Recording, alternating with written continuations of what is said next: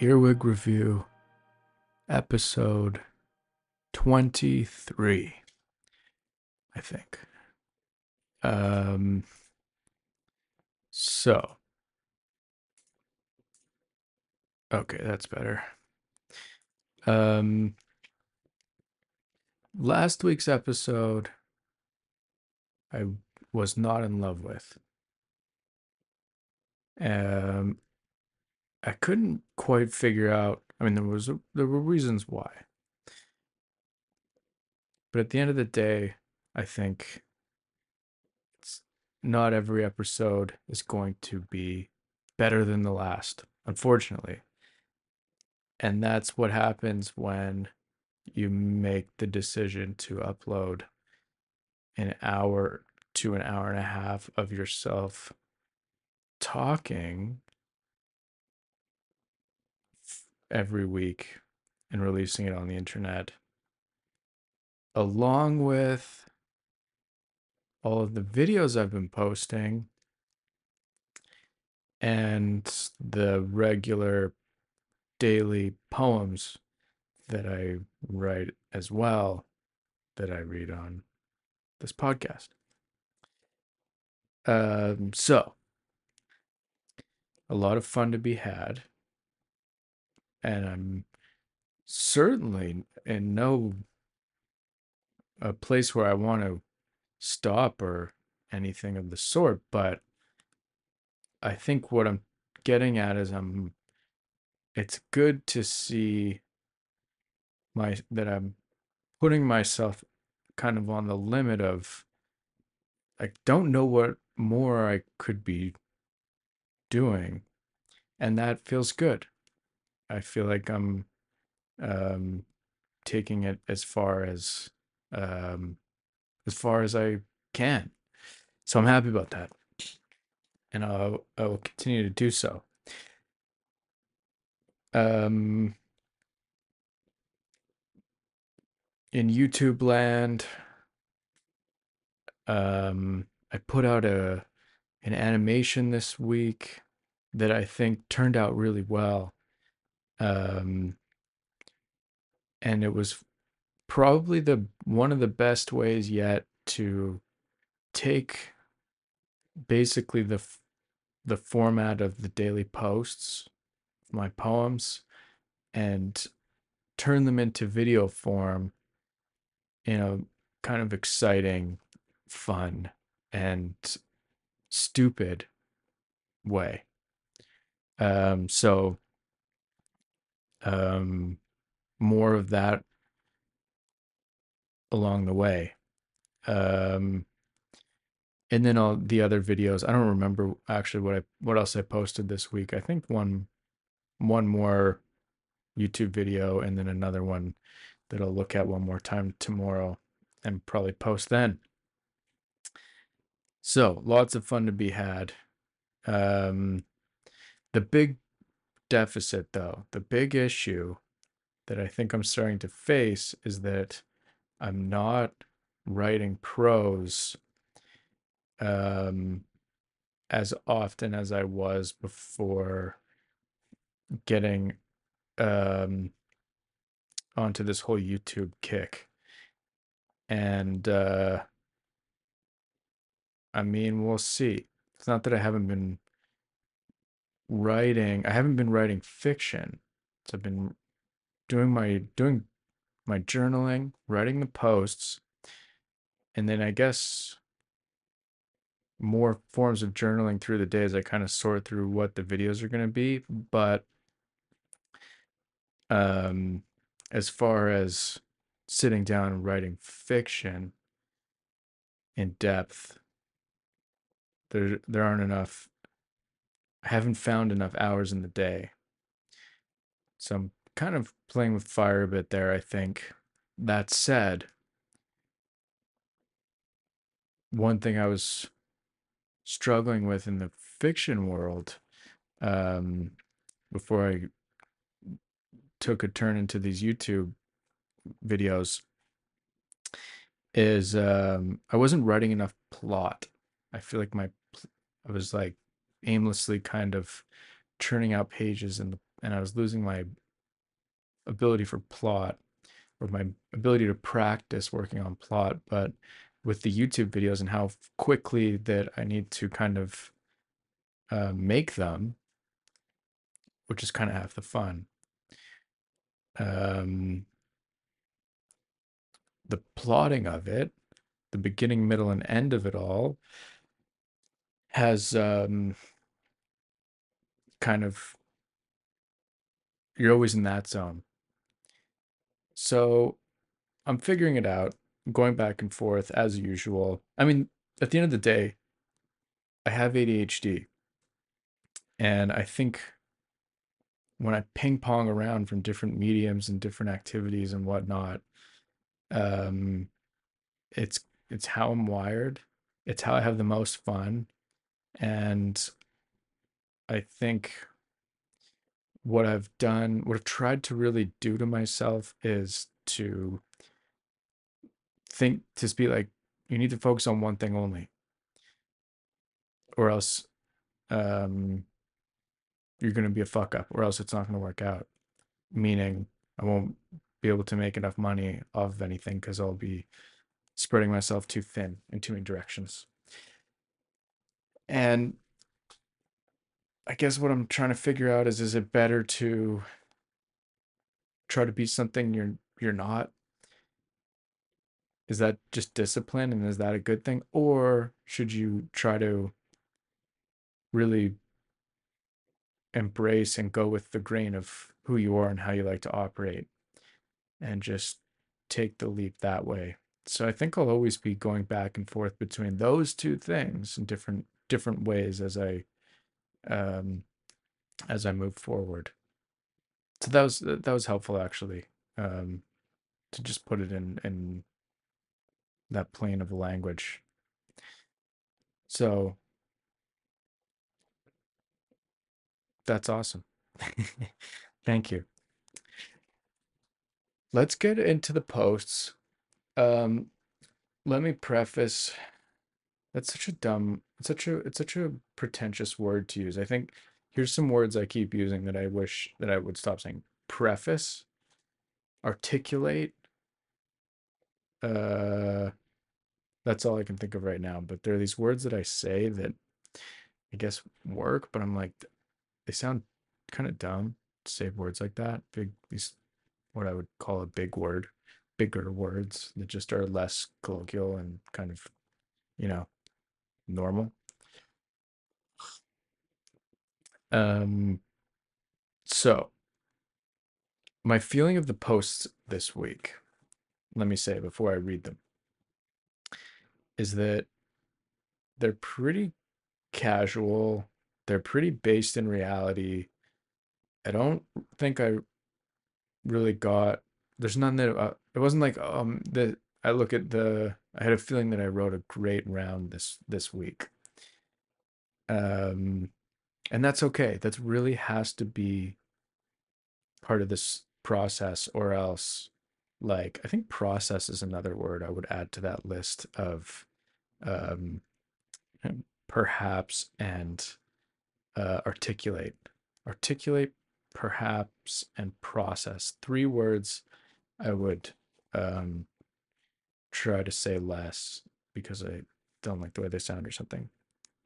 So um it's, a lot of what this is me, like, my judgment on my own creativity. That's the worst fucking thing ever. It's really is bad news. You really just, you really want to shut that down and make what you need to make and move on and make some more stuff. I It doesn't seem, the longer I've been doing this kind of stuff, the more I realize that that pressure we put on ourselves to um, make something good is really just not helpful. It doesn't really get you anywhere. It's not to say that you shouldn't make things that are that are as good as you feel like they need to be, but to recognize the point where your intuition is like, hey, that actually, this is good. I'm happy with it. That was fun. I'm excited. Okay. You kind of got to, at that moment, that's when you stop and then move on and do it again. And whatever mistakes you made on the last thing, you apply those to the next instead of going back and just being so meticulous about trying to self-correct those errors. And because it kills the what was natural and um what was what was natural about what you did. I think um stand-up comedians have an it's an interesting practice because you tell the joke fresh again every set. So it's not like with writing, you keep deleting it and editing it until you get it perfect, polished, and you don't touch it again, hopefully. But it seemed with stand up, it's like they go out and they say the joke one night and then they can kind of feel out how how it worked, if they liked how it felt to say it that way or how people reacted, and then they get to adapt and they adapt until whatever, getting to a point where they're done with that joke and they move on to another one or whatever it is. So I guess when you're writing fiction, it's like, how do you operate that way? Editing enough so that it's good and adapting it enough so that it's good, but not editing it so much that it's um lost its lost what was good about it. Um and that's, to me, writing daily poems and making YouTube videos, like making them quickly and just spending a lot of time on them, but not forcing myself to finish it and put it out and then do another one based on how that, do another one, and pushing forward. That feels really good. So, some thoughts there. The other thing I need to do is I gotta take the Blue Nile, kind of an ebook that I finished a couple weeks ago, and I gotta turn it into an audiobook or release it as an ebook or both or something or other. So I guess tomorrow, that's gonna be tomorrow. I gotta just like, I probably will keep procrastinating that, but I'm gonna do that tomorrow. So that will be coming in some new form soon. Um, I really enjoyed that, writing that story. Um, I look back on it now and I'm like, it's like, it feels really kind of like grimy and just kind of gross and um not good, and just kind of like feels like a kind of a poisonous um entity. Like it's an evil book that says mean, awful things, and um you know, it's just like kind of dark. Um and I just have I'm holding on to that right now, and whatever, I think that's okay. I think that was kind of the the genre I wanted to write, but I guess here's what it um is that when I'm making YouTube videos,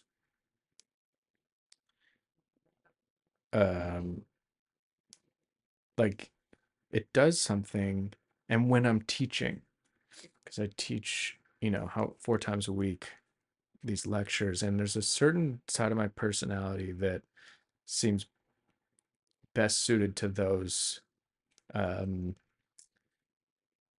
those things. And what those are it's just there's certain positive side of your personality that seems to be the appropriate for those mediums. To sit around and be like really brooding and like pessimistic, and to kind of use those to be in that zone, like it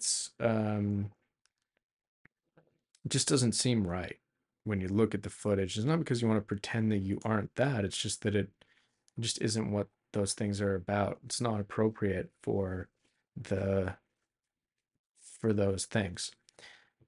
But with writing fiction, that stuff comes out a lot. If it's screenplays, novels, whatever, um, that's the place for it sometimes.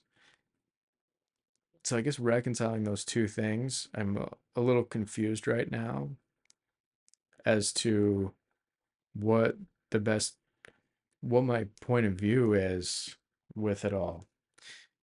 Because in the Blue Nile, there's all this stuff about like, he's a thief and he's like obsessed with prostitutes, and he's just a complete shithead. But it's kind of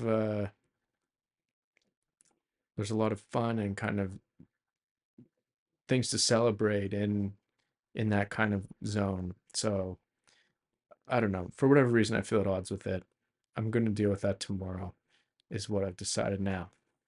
So all I can say is the Blue Nile ebook coming soon.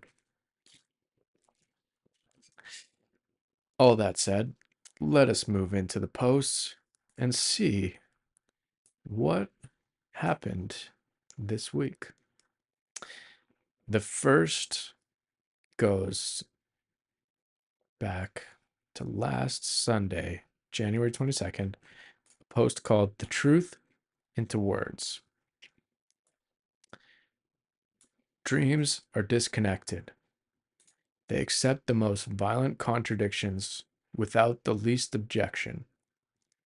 They admit impossibilities. They disregard knowledge which carries great weight with us in the daytime.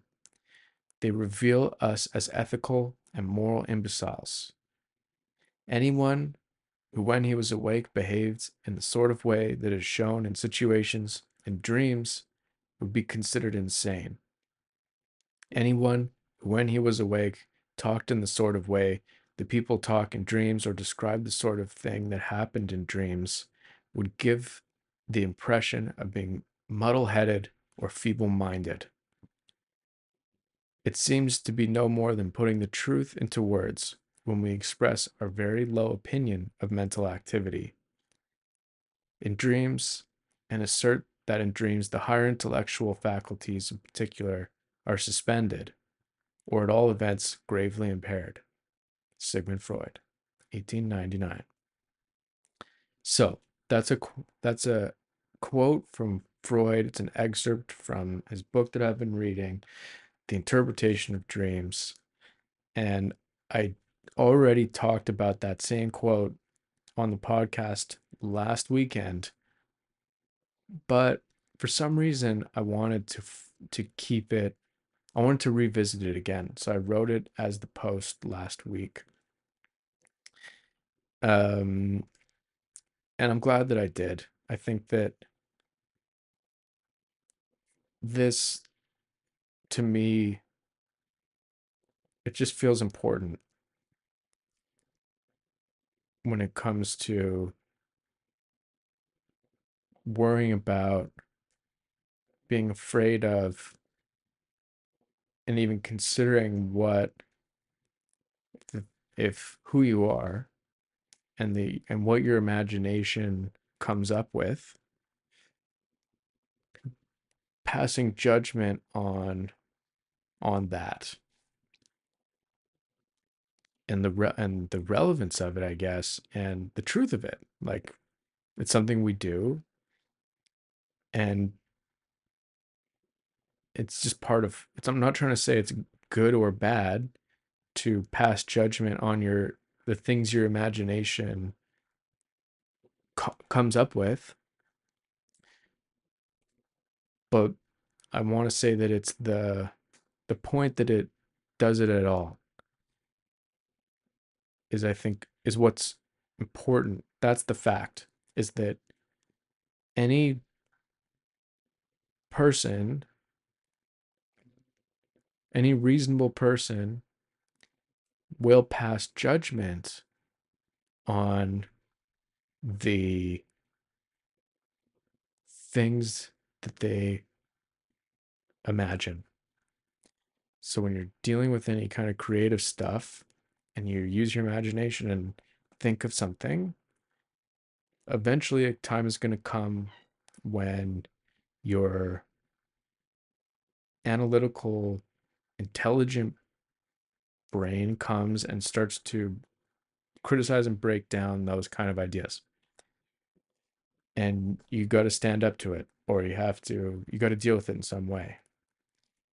I don't know if it's possible to just, you know, think that just everything that you imagine or everything you think of, you think is amazing and doesn't need to be thought about at all, right? That seems dangerously narcissistic. That seems very doesn't seem like a good, reasonable way of being. It seems psychotic, right? Um, or your sense of self is super inflated. It's beyond just confidence. Maybe, you know, or maybe I'm missing the point. But to me, the experience of um, reconciling with your imagination or trying to do anything that involves creativity, right? One of the prices you pay, one of the prices of entry in that is that you're going to pass judgment on yourself and you're like, maybe you're really excited about the idea at first, but then later you're going to be like, that's a really dumb fucking idea.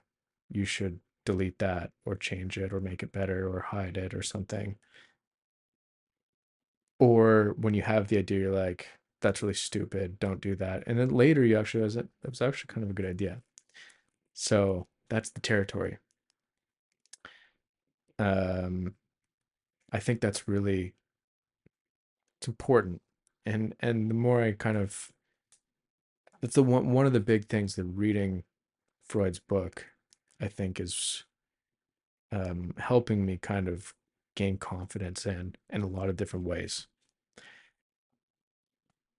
So 1899. That's another thing when I was like, hey, well, this book was written in 1899. So about whatever, 120 whatever years old. So it's in a way relatively new, but in a way very, very old.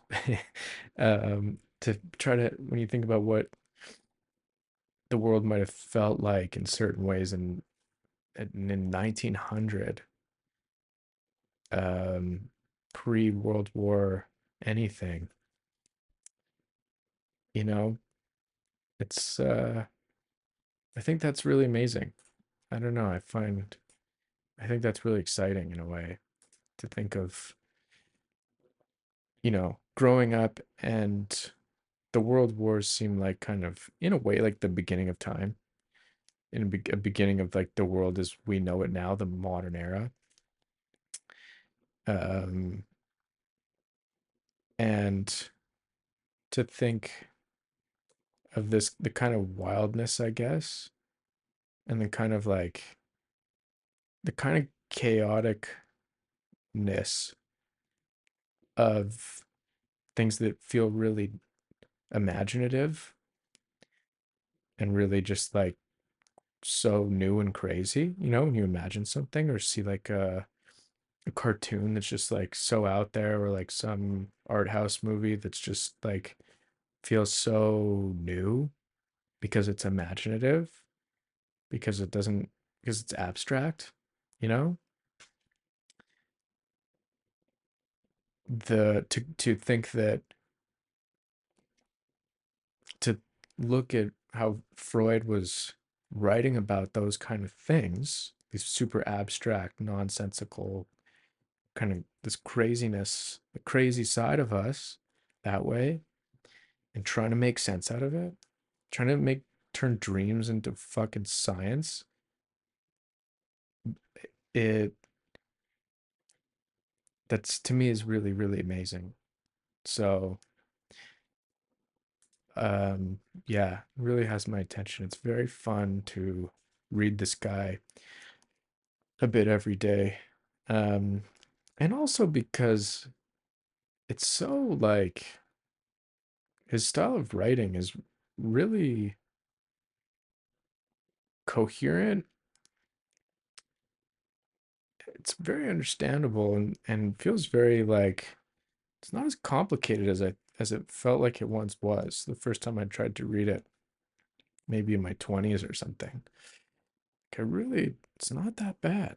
I think I'm picking up most everything he's saying, but it's one of those books where it feels like so beyond um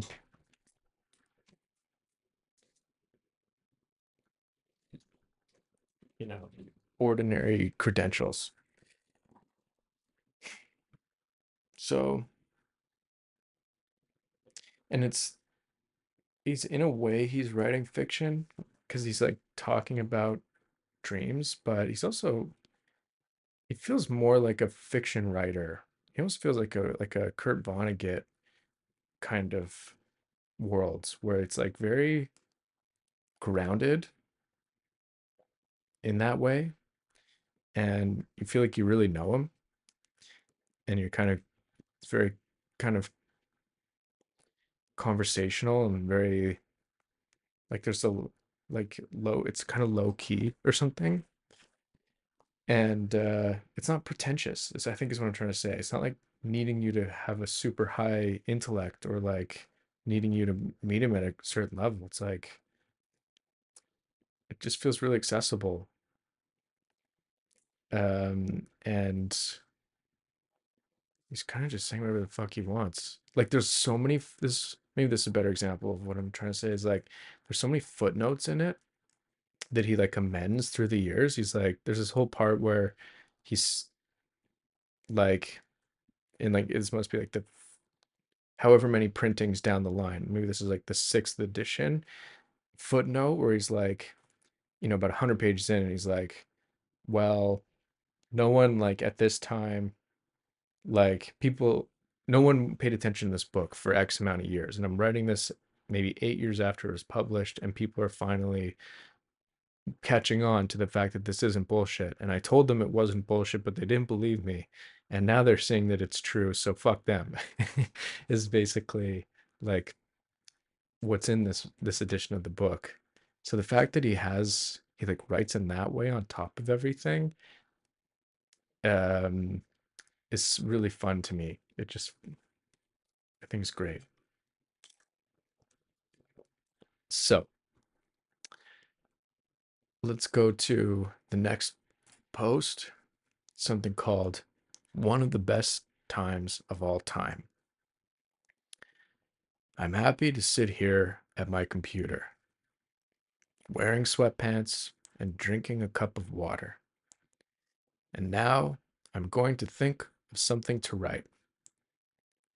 My wife is 5 months pregnant, and she is making a cup of tea. Our cat is running up and down the hall. In a few months, it will all change, and in all likelihood, I will remember how things are now as one of the best times of all time. Um, it's a sentimental post. It's good. It's good, and it's true. I think I remember sitting at my computer and really just being happy to sit at my computer. I think I kind of, I don't know how many kind of posts I have about that at this point where I'm just like, I'm very happy to be sitting here being able to have time to write. And and it's very true. I can't express enough. Like when things are under control and you got like an hour to write or something, um, it's very nice. It's a very nice life. And I was like, I don't have I don't feel like saying anything else. I really don't want to invent any new shit, make up any stories. I actually feel satisfied. And that feels really rare to just like really know that. But I don't really like admitting that to myself because then it's like, wait, did the well run dry? Like, oh my God, what if that's it? What if there's no more ideas? I can't admit that I'm happy, you know, that I'm good. Because then what? It seems like if that was the case, then I just panic. I panic when things are feel okay. Because it's like, well, what am I missing? What do I gotta do next? So that's good. I kind of want to like write that on a post-it note. Let me do that. Where's my post-it notes? Here's one. Okay. Let's write down uh how do I express that? Panic. Writing the word panic when um things are okay. Panic when things are okay. I don't want to write don't panic when things are okay because that's not the like that's kind of dumb. I don't it's like panic away. I don't care.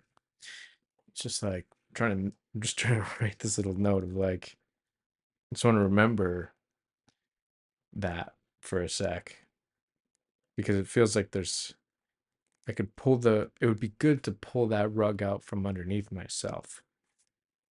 Anyway, I likely will never return back to that post-it note again. Um, and I'll say, you know, in the world of um, um, having a kid, I'm more and more excited about it um, as time moves forward here.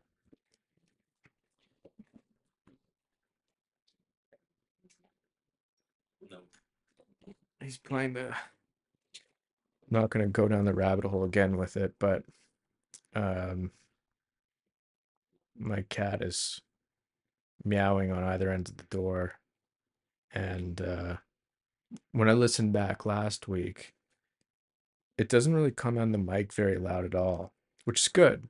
I've been using these kind of voice isolation, you know, buttons on the computer here, and they work well. I know there might be a little bit of there's kind of some artifacts in my voice, but it's better for now. We're gonna do some renovations to the house, probably not for another year or so, but um, what I'm trying to build is a soundproof room for myself, an office smaller than the one I have now. It'll probably be like, I mean, who knows what it'll get away with, but like, I don't know, like maybe a 6 by 6 square that's just totally soundproof. And I'll be able to write in there, record this in there, shoot my videos in there. That's really all I need is a fucking shed, the smallest square. I just need a chair and a table and a outlet for electricity, and then I want to soundproof it as best as I can. And I feel like that will be the greatest thing ever, because I'm just gonna need that. You know, I'm gonna be stay-at-home dad, and um, you know, to find time to write with everything is like we have a kid and as she grows up and et cetera, et cetera. Just to have that, if I can just take an hour here or there to really have space, it'll my life will be perfect. There's a great moment of like, hey, if only I have this, my life will be perfect. It's like fucking idiot. It's if you ever say something like that or think something like that, like just know you're wrong. It's never that case. But I would, I'm gonna, I'm gonna build that, and I'm excited for it. Let me put it that way. And then I'll find some new problems. Don't you worry. Anyway, what I was trying to say was that, um, we were walking across the by the park, and all the kids are out tobogganing, and I'm just like, damn, I'm gonna take our daughter tobogganing, and you're just kind of filled with emotion, of like that. I'm really excited for that, and it feels really good. We walked by a fish and chips restaurant that I really enjoy, that I went to once, and I wrote a post about it, and I talked about it on the show. It was before we went on our honeymoon to Israel, and I went and I ate at I had fish and chips and went to the library, and I made a big deal of it on the show. And I thought when I walked by there again, I thought of bringing my daughter there one day, and I just felt so excited and happy, um, to think of going there and just, sharing fish and chips, whatever, getting one of the kids' meal. You get it, but it's like, okay, that's it's a nice thought. I do quite appreciate it. So let me just reverse back for a sec, because a lot of like the thriller genre, the action genre, the horror genre, you know, a lot of those classics, the classic movies, are written by people who very likely have kids and family and something they want to protect, right? I don't have any definitive example. I'm just pulling this out of the sky, and I don't think it's crazy. Um, they need to write. It's like, in that case, why write something where the kid gets taken hostage, or the kid dies, or some disaster strikes, and dot dot dot, a monster comes and tries to eat the family, or the dad has to use his retired army skills to get the daughter back, or um the daughter gets got killed by a military guy, and then he's because everyone's turning into zombies, and whatever, whatever, whatever. All these different versions of these tropes, probably written by people who haven't gone through that, but they're scared of going through it, and so it gets our attention. And we're not actually doing that. We're living through our fantasies. It becomes a fantasy of like to try to cope with all of that, the worry, the fear, many different versions of it. But when I was talking about the Blue Nile and how I felt like it was kind of this kind of awful story in a way, and I was like criticizing myself and then wanted to hold it back, it's like,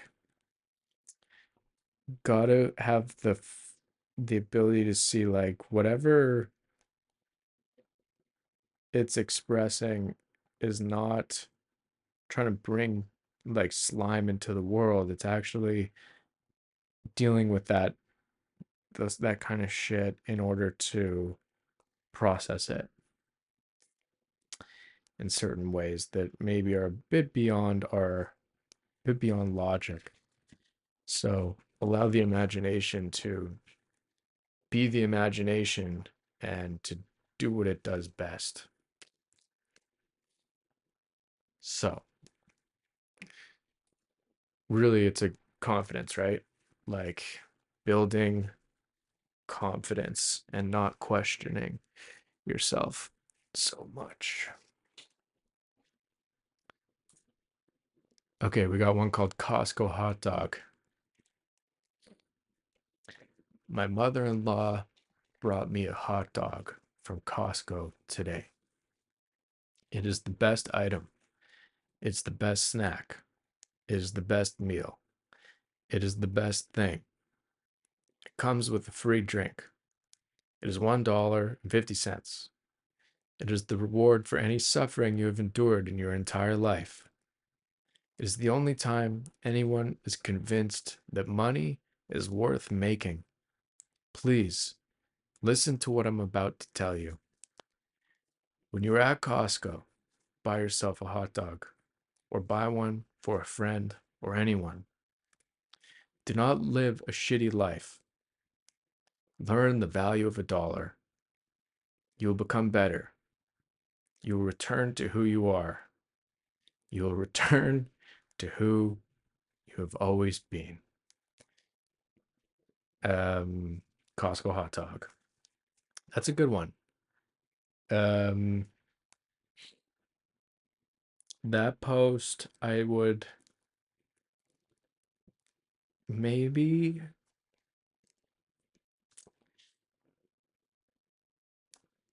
like if I had to like have one post to like if I can only pick one, I had to kill all the other ones. This one might be up there. It's really good. I think it's really funny and true. And I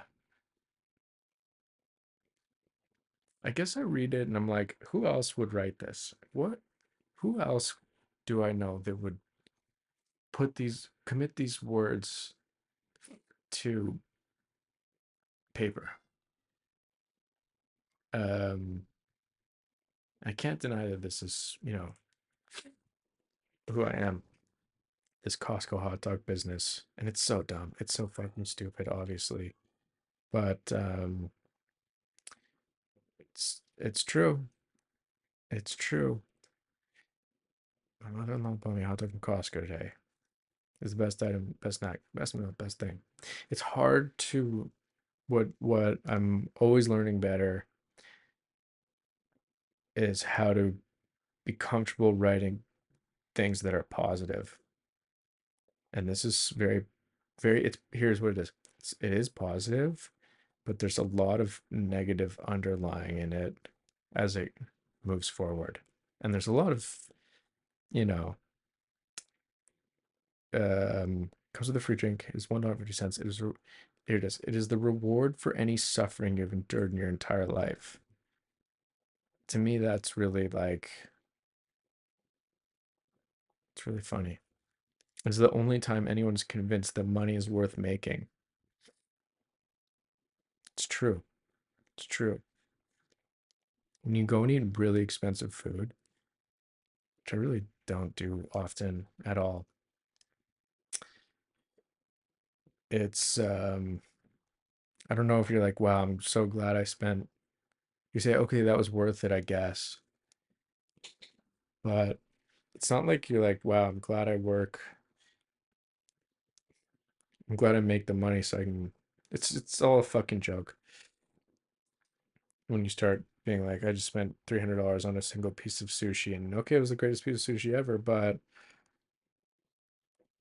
you know, it all turns into chaos. But the when the economy makes super sense, and it's too good to be true in this case, but these dollar hot dogs, $1.50 hot dogs at Costco, it's like no matter how much you're fucking making or how little you're making, like this is just baseline. It's so good for everyone. It's the only thing that makes sense. I might be outing myself as like some kind of I don't know if I could call that a socialist idea because they're probably losing money on this. Dollar is not worth anything. Anyway, we don't have to get into the fucking geopolitics of Costco hot dogs, but it is kind of, I guess, what this is, the privilege of being a North American and trying to reconcile that in your own little microcosm. Do not live a shitty life. Learn the value of a dollar. You will become better. You will return to who you are. You will return to who you have always been. Hell yeah. Costco hot dog. It's great. It's good stuff. Okay, a food incoming food theme here. Let's see. We got the can of tuna in the snow. All right, this feels like a classic. This is like an old classic style earwig post. The blender is somewhere. The mud is beneath the cloud. It was snowing, and now it is not snowing. At the moment, there is no reason to wonder about anything. At the moment, there is celery growing somewhere.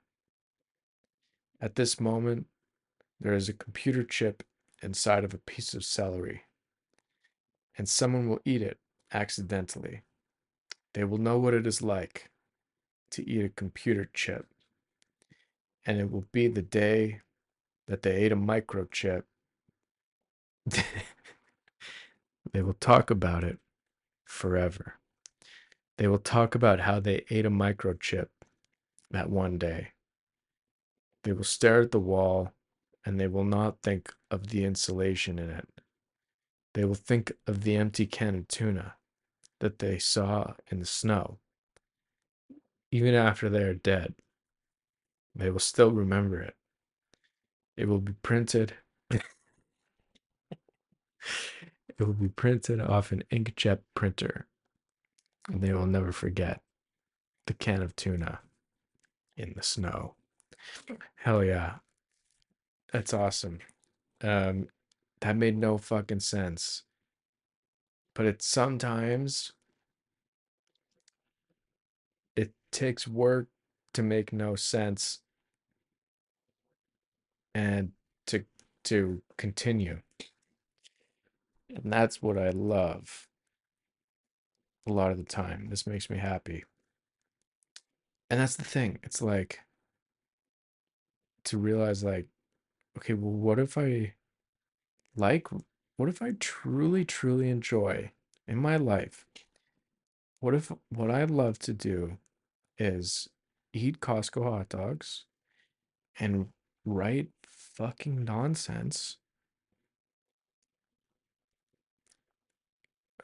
you know, and then read it on a podcast and put it on the internet? Like, what if those are the things that make me the happiest? Because they are in a lot of ways. And I'm like trying to I need to like justify, like, okay, but what's the writing about? Who is it helping? It's not, it's really dumb. Blah, blah, blah, blah, blah. It's like, shut the fuck up, eat your fucking lunch, and write what you want. And eventually, that was what you did. And if you don't figure out how to be happy about that, then you're an fucking asshole and an idiot. Let me read this again. The blender is somewhere. The mud is beneath a cloud. Like, that's awesome. I think that those four lines are very funny. The blender is somewhere. The mud is beneath a cloud. Beautiful. It was snowing, and now it is not snowing. At the moment, there's no reason to wonder about anything. At the moment, there's celery growing somewhere. At this moment, I should say at the moment. At the moment, there is a computer chip inside of a piece of celery, and someone will eat it accidentally. That's that crunch. They will know what it is like to eat a computer chip, and it will be the day they ate a microchip. They will talk about it forever. They will talk about how they ate a microchip that one day. They will stare at the wall and they will not think of the insulation in it. They will think of the empty can of tuna that they saw in the snow. Even after they are dead, they will still remember it. It will be printed off an inkjet paper, and they will never forget the can of tuna in the snow. I think what I forgot to write while I was writing this, they will think of the empty can of tuna that they saw in the snow. Even after they are dead, they will still remember it. It will be printed off an inkjet paper, and then I was going to write that um, that printed piece of paper was going to go into their coffin, so that they will never forget the can of tuna in the snow. I mean, that's a great post as well. I'm happy with it. It made me laugh like twice while reading it, and I don't really have a good explanation for it, and that's good. I think that those kind of it's a puzzle that to even say it's a puzzle is not even accurate because that would mean that there is an answer to what it means. And I think it's um there isn't one. I think it elicits a feeling. The feelings that it elicits are simply fun and ridiculousness and fun, ridiculousness, and nonsense. And that's okay. That's like it's enough. Next up, the Coleslaw Petition. The petition was written. It was between a guy and himself. The petition said that he was a motherfucker. He felt that word described him better than any other. When he thought of himself, he liked thinking that he was a motherfucker. I am no longer thinking about that guy. I am now thinking about coleslaw in a plastic cup from the deli. I would like to have a couple bites of that. Just the cheap kind from any deli. I would eat it in the grocery store parking lot in the snow. People would say that I was a motherfucker, but I would give them the middle finger. And I would tell them that I didn't sign any petition. And I would tell the rest of and I would toss the rest of the coleslaw at their windshield or door. And then there would be coleslaw frozen in the snow.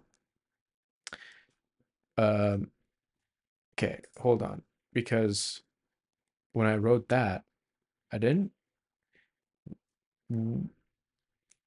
remember that I wrote about the tuna fucking can in the snow from the day before. So it's funny that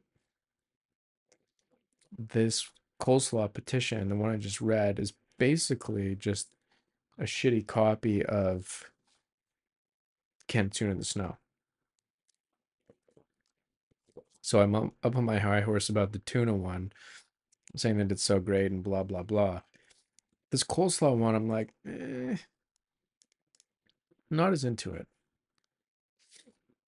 Doesn't, it just feels like it doesn't beat the last one.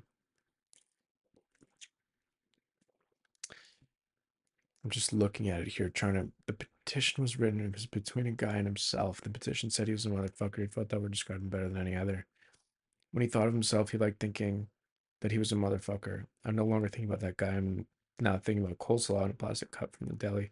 I'd like to have a couple bites of that just to keep cheap kind from any deli. I'd eat in the grocery store parking lot in the snow. People would say that I was a motherfucker, but I would give them the middle finger and I would tell them anytime petition. And that's close the door and then close the frozen snow. I mean, it doesn't, it's missing. It's missing something. More conflict or more heart or more more something. It feels like a kind of a watered down post. So I'm not in love with it. All right, let's read the final post of the week. It's called The Great Idiocy. It takes a lot of work to thoroughly not give a shit. It is difficult not to give a fuck. I give a lot of shits and fucks, not from lack of trying. I'm still working on it. I'm hoping to become as confident as possible without losing the great idiocy. I would like to be confident enough to be as naive as a complete dumbass and not give a shit or a fuck, and to look at things as I do, to look at things blissfully in a way that is so stupid that there is nothing left aside from what it is. Yeah, that actually seems like a good summary of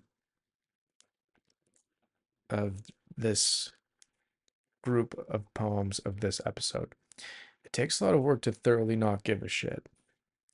It is difficult not to give a fuck. I give a lot of shits and fucks, not from lack of trying. I am still working on it. I'm hoping to become as confident as possible without losing the great idiocy. And that's, I think, between the original Freud quote I wrote and kind of working through the week, that's the summary. I'm hoping to become as confident as possible without losing the great idiocy. I would like to be confident enough to be as naive as a complete dumbass and not to give a shit or a fuck, and to look at things as I do, to look at things blissfully in a way that is so stupid that there is nothing, in a way that is so stupid that there is nothing left aside from what it is. And that was I think the can of tuna in the snow or whatever the fuck, Costco hot dog world. I was kind of really enjoying those. That's what I'm talking. This is what I'm talking about. To be confident, to not give a fuck, to look at things blissfully without judgment, to see them for what they are. And that works. So there we have it. 6 posts. Um, going to the end of January. So next week be all the way into February. Um, I know this isn't news, but I suppose I'm just for my own sake thinking, okay, next week is February. What does that mean? Not a hell of a lot. It means that the I'm going to make an ebook of this month's post that I'll send out through the newsletter. So go to the website to sign up for that newsletter, www.joshuahillelbarsky.com, JOSHUAHILLELBARSKY.com. Sign up to the newsletter, and I'll send you these ebooks, and they're actually pretty cool. And I'll kind of give you a once a month email that just kind of summarizes all the things that that I was working on. And if you have any friends who, it's their birthday, it's their anniversary, it's you want to buy them a say special thanks for something kind they did for you, then go onto the website and you can sign them up to the newsletter. And hopefully they won't hit unsubscribe and be like, what the fuck is this spam? I didn't ask for this. Who put me onto this mailing list? What? This is supposed to be a gift? You call this a gift? Well, yeah, I do. I wanted to write something down. I forget. Fuck. Whatever. It'll come back to me. It was just some productivity thing for later. Like, oh, I should do this or that. Doesn't matter. Now, let me read another excerpt from Freud, The Interpretation of Dreams. This is an excerpt that I was really happy to find. So, let's see.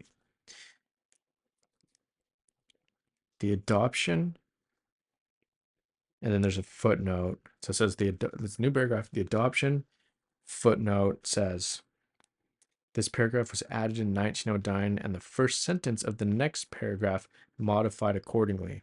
It's kind of what I was saying. There's all these like weird, he like never stopped editing this thing. And that makes me feel less crazy about my own editing process, especially because of how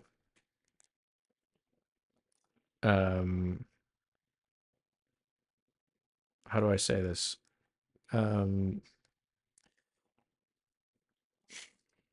Suddenly it got darker in the room. This is my distraction. Let me get some.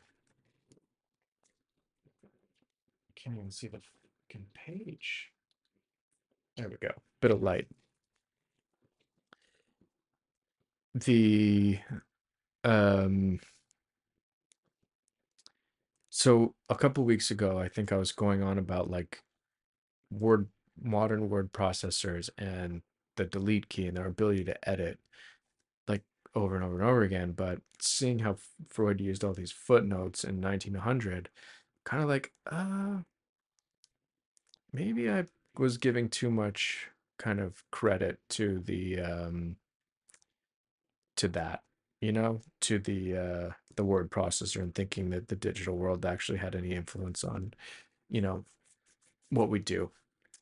So anyway, the adoption of the required attitude of mind towards ideas that seem to emerge of their own free will, and the abandonment of critical function that is normally in operation against them, seems to be hard of achievement for some people. I'm gonna read that again. I think it's clear, but I just want to read it again to really make sure it's coming across.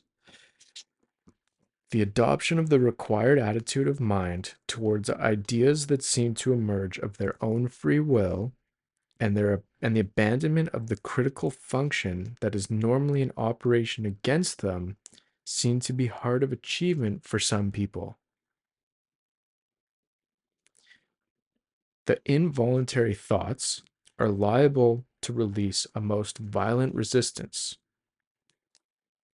which seems to prevent their emergence. This is my whole business of writing these poems.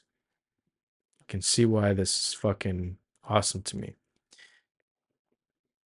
If we may trust the great poet and philosopher Friedrich Schiller, however, poetic creation must demand an exactly similar attitude.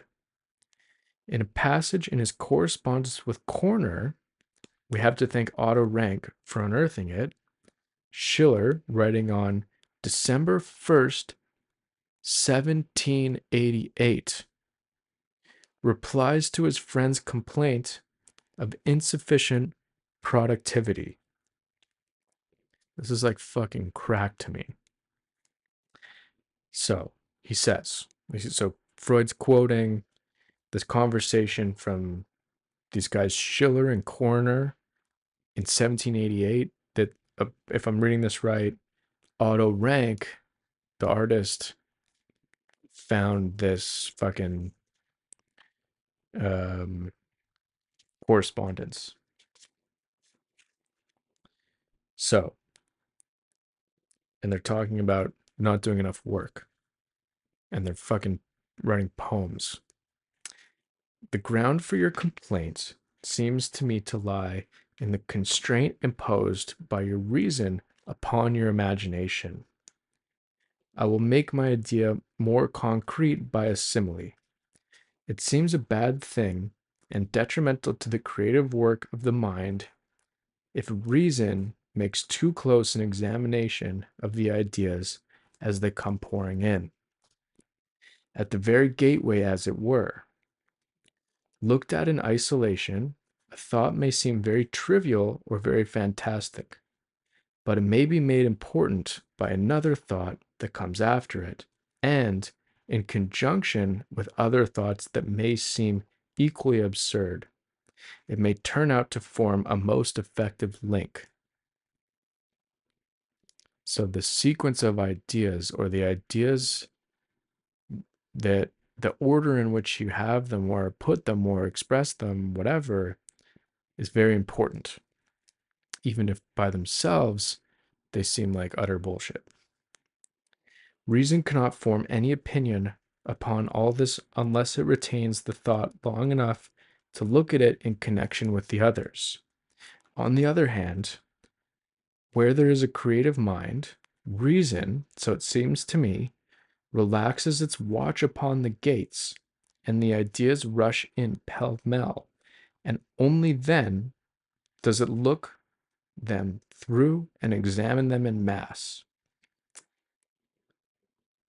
So he's talking about the reasonable mind coming in and fucking up all of your creative ideas, all of your imagination. You, critics, or what else you may call yourselves, are ashamed or frightened of the momentary and transient extravagances which are to be found in all truly creative minds, and whose longer or shorter duration distinguishes the thinking artist from the dreamer. You complain of your unfruitfulness because you reject too soon and discriminate too severely.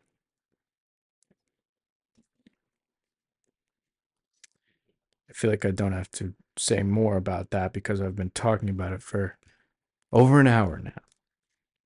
Nevertheless, so that's the end of the quote. Now Freud's going to tell us a paragraph. Nevertheless, what Schiller describes as a relaxation of the watch upon the gates of reason, the adoption of an attitude of uncritical self-observation, is by no means difficult. Most of my patients achieve it after their first instructions.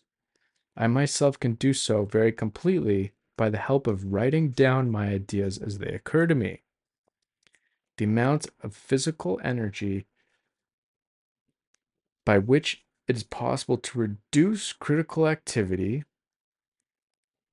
and increase the intensity of self-observation varies considerably according to the subject on which one is trying to fix one's attention.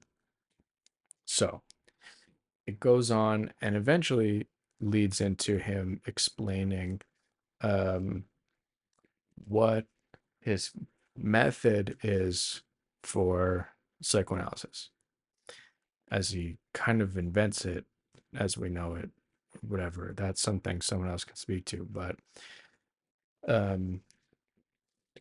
I've really been enjoying reading that kind of thing. I feel like it's helping me a lot.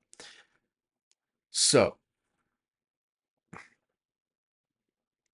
I don't believe I have anything else to say except this. Thank you for listening, and I enjoyed that episode quite a bit. We'll see you again next week. Thank you.